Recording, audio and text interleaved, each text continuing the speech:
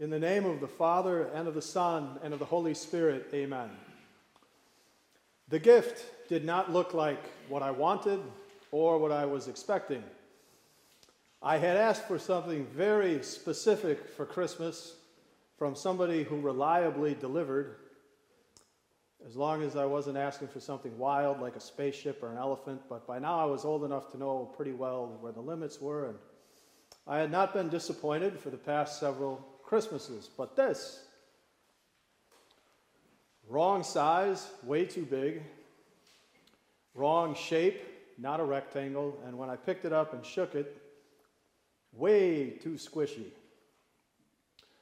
And it made me wonder, am I really going to be getting a sweater for Christmas instead of my deeply desired and requested Game Boy? On Christmas Eve, after all of the wrapping paper had been torn off, everything made sense. It was the Game Boy that I wanted, that I had asked for. It was just covered in a thick layer of that bubble wrap stuff so that when I shook it, I wouldn't break it. It was the gift I was looking for all along. It was just hidden and disguised. That's what it was like when our Savior Jesus, our gift from heaven, walked in this world. The prophets of the Old Testament were very clear that the Messiah, the Savior who was coming, would be God, divine. And yet, in Isaiah's book, there is also this interesting prediction that the appearance of the Messiah would not really be anything striking or special. Isaiah says there's nothing about his appearance that would attract us to him. So if you were walking with Jesus during his ministry and you went just by the outward appearance, you'd probably have said, he doesn't look any different than you or me or our neighbor. Now, especially in the season of Epiphany, Jesus does prove his deity. In the words, the authoritative heavenly teaching, and in his miraculous works, Jesus did prove his deity, but those were just brief flashes, those miracles. And most of the time, if you were walking with Jesus during his ministry, if you were following him, there could have easily been this nagging doubt lingering in your mind. Really? This guy? This is who we were hoping for. This is who we were expecting. This is the Messiah. He's divine. And that leads us up to the events of the day of Jesus' transfiguration, when our Savior sets aside all doubt about who he is, and he also focuses on the final stages of the saving mission that his heavenly Father had given him. And as we come very close to the journey of Lent, where we are going to travel down this difficult path of self-examination and repentance, and having to witness the severe price that our Savior paid when he took the punishment of our sins, we will need to keep what we see and what we hear today on the top of this mountain in our minds, because it will give us perspective.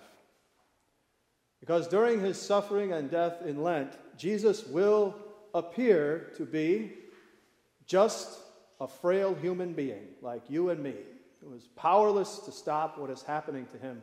But what we see and hear today on the top of this mountain will tell us Jesus is our divine Savior. He lays his glory down as the Son of God to win glory for us. And he walks with us through this world all the way to that glory. On this special day of his transfiguration, Jesus takes only his three closest disciples, only the innermost circle of Peter, James, and John. Peter, James, and John, after Jesus' resurrection, after Jesus' work has been complete, and everything makes sense, and all the pieces have fit into place, they'll be able to share with Jesus' other followers what happened on this mountain so that things will make sense to them too. But as they climb this mountain, it is likely that Jesus' three disciples do not suspect that anything out of the ordinary is going to happen on this day. Jesus often climbs mountains to pray by himself or with his disciples, to pray with them and to teach them. But very quickly, the disciples see that this day is not going to be an ordinary day on the mountaintop. There he was transfigured in front of them. The Greek word for transfigured gives us our word metamorphosis. This is a complete, undeniable change. Jesus' appearance goes from masking who he is, concealing his deity, to revealing it, putting it on display. His clothes became radiant, dazzling white, whiter than anyone on earth could bleach them.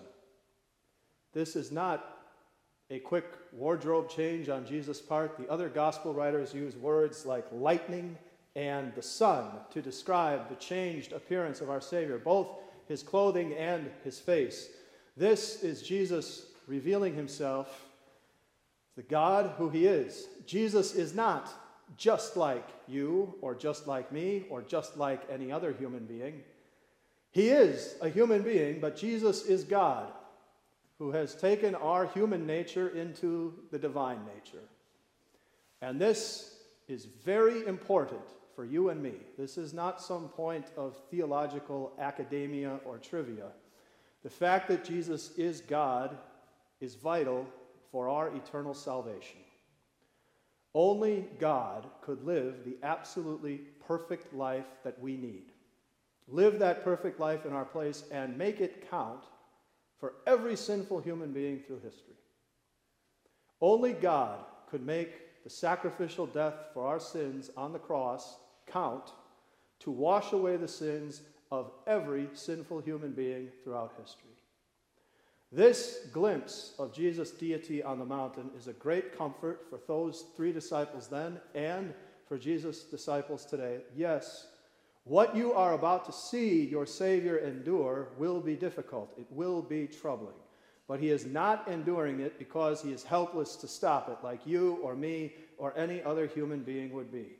He is enduring this suffering and this death because he loves us. He wants to lay down his glory so that we will have it forever with him in heaven, because this is also the true nature of Jesus Christ. To surrender glory, to win it for others. In this case, for us and for our salvation. As if all of this were not enough for the 3 disciples to try to absorb in a moment, suddenly there are no longer 4 men on the top of the mountain, there are 6. Jesus has been joined by 2 great heroes from way back in the Old Testament, Elijah and Moses. They are speaking with Jesus on the mountain. This also shows us who our Savior Jesus is.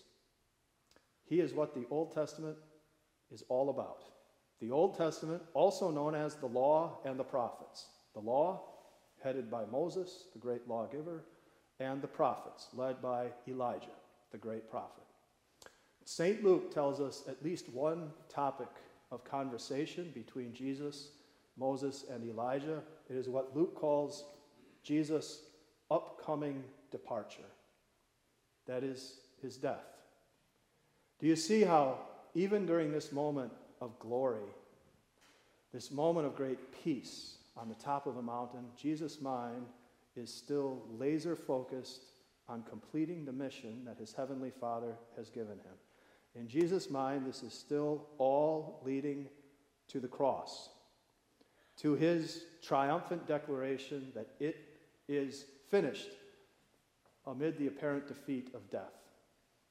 In Jesus' mind, this is still leading all the way to the empty tomb of Easter morning and the angel's wonderful proclamation. He is not here, he is risen, amid the apparent defeat of the grave, all for us and for our salvation.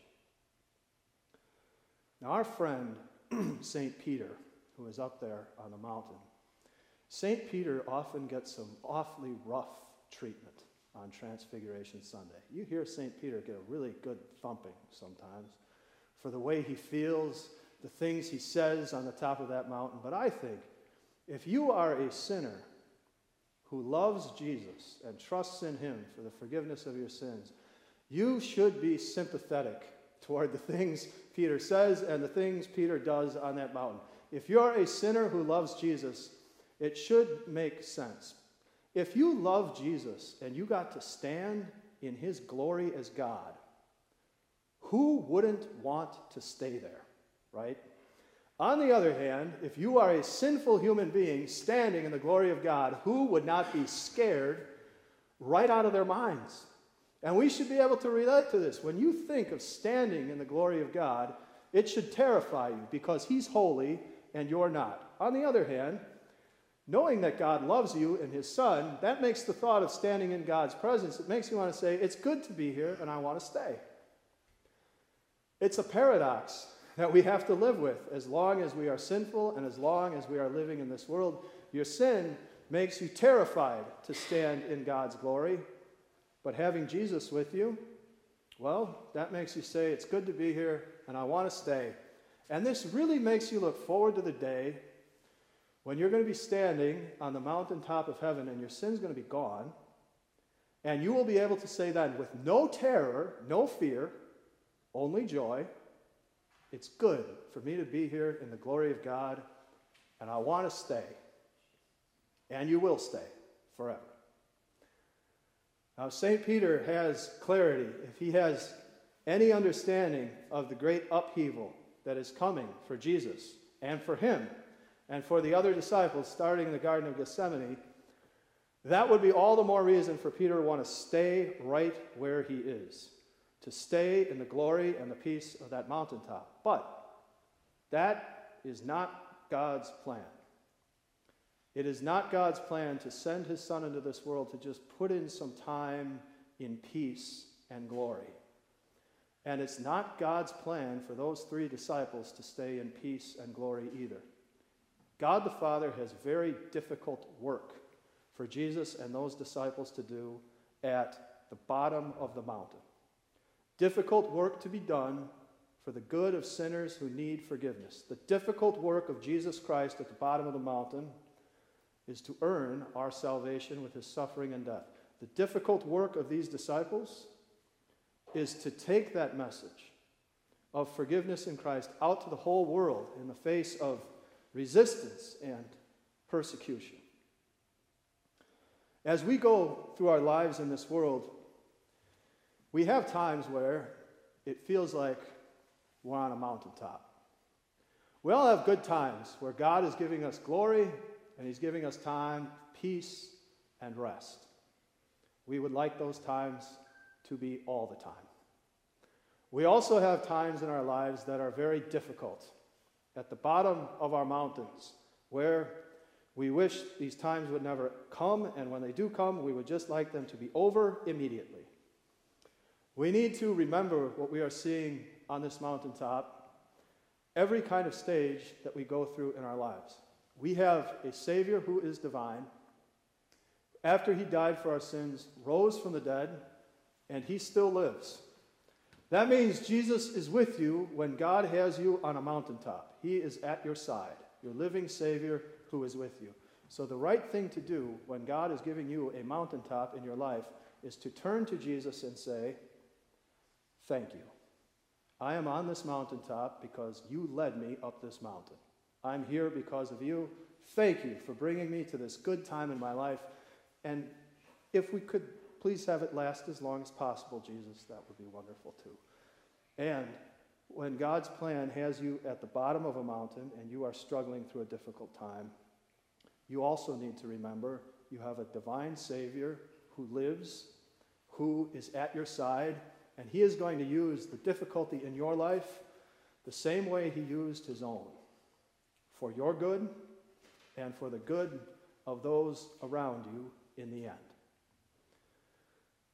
Before Jesus and his disciples break camp, and before we break camp and go home today, we also need to see the glory of the Father and hear his voice on the mountaintop. St. Mark calls it the glory of the Lord in a cloud.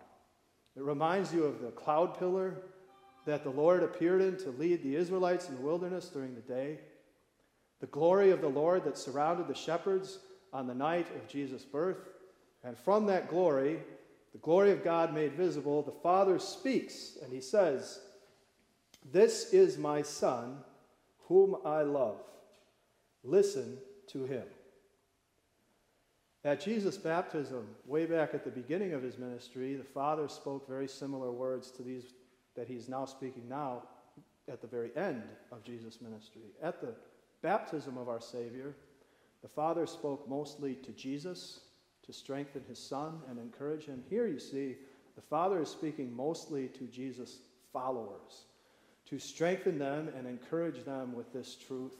Jesus is your divine Savior who is about to lay down his glory so that you will have it forever.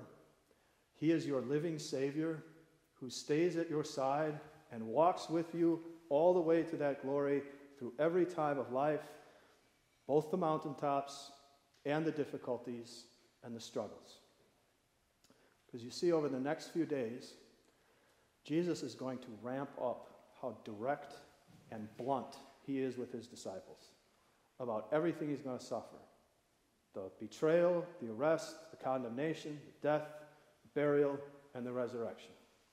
At least one time before, Jesus was very blunt and direct with his disciples about everything that was going to happen to him. And when he was, St. Peter became very blunt and direct with Jesus, telling him that none of these things should ever happen to the Son of God.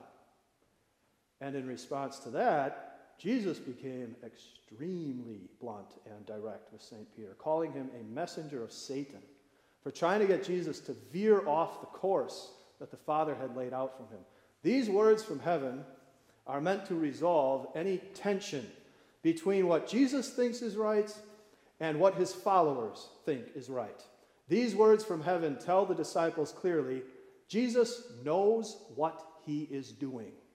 He is the Son of God. He is saying what is right. He is doing what is right. Listen to him.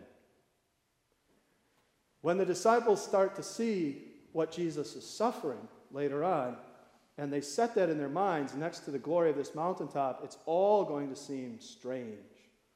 It is going to seem weird, and it is going to seem out of place. It's going to look like Jesus was not the Messiah that they were expecting, not the Messiah that they were hoping for. And that's why Jesus makes it clear that for now, the disciples should not talk about any of this. Not until after Easter, when all the pieces will be in place, when everything will make sense, and they can use this mountaintop to help Jesus' followers have everything make sense to them too. But it's not going to make sense right now. In fact, right now, the disciples aren't even really clear on what Jesus means by rising from the dead. They don't understand it right now, but they will in time.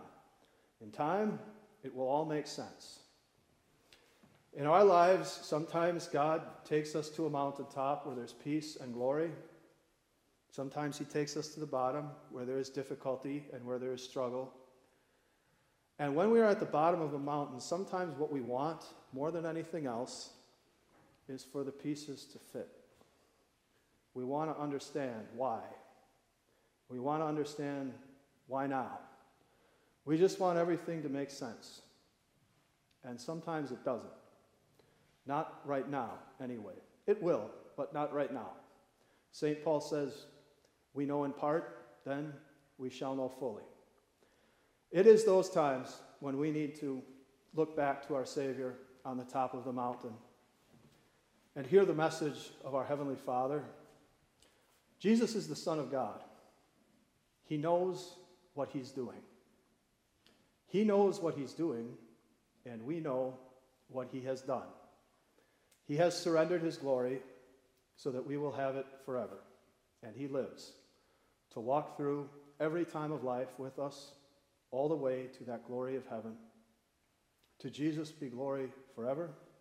Alleluia and amen.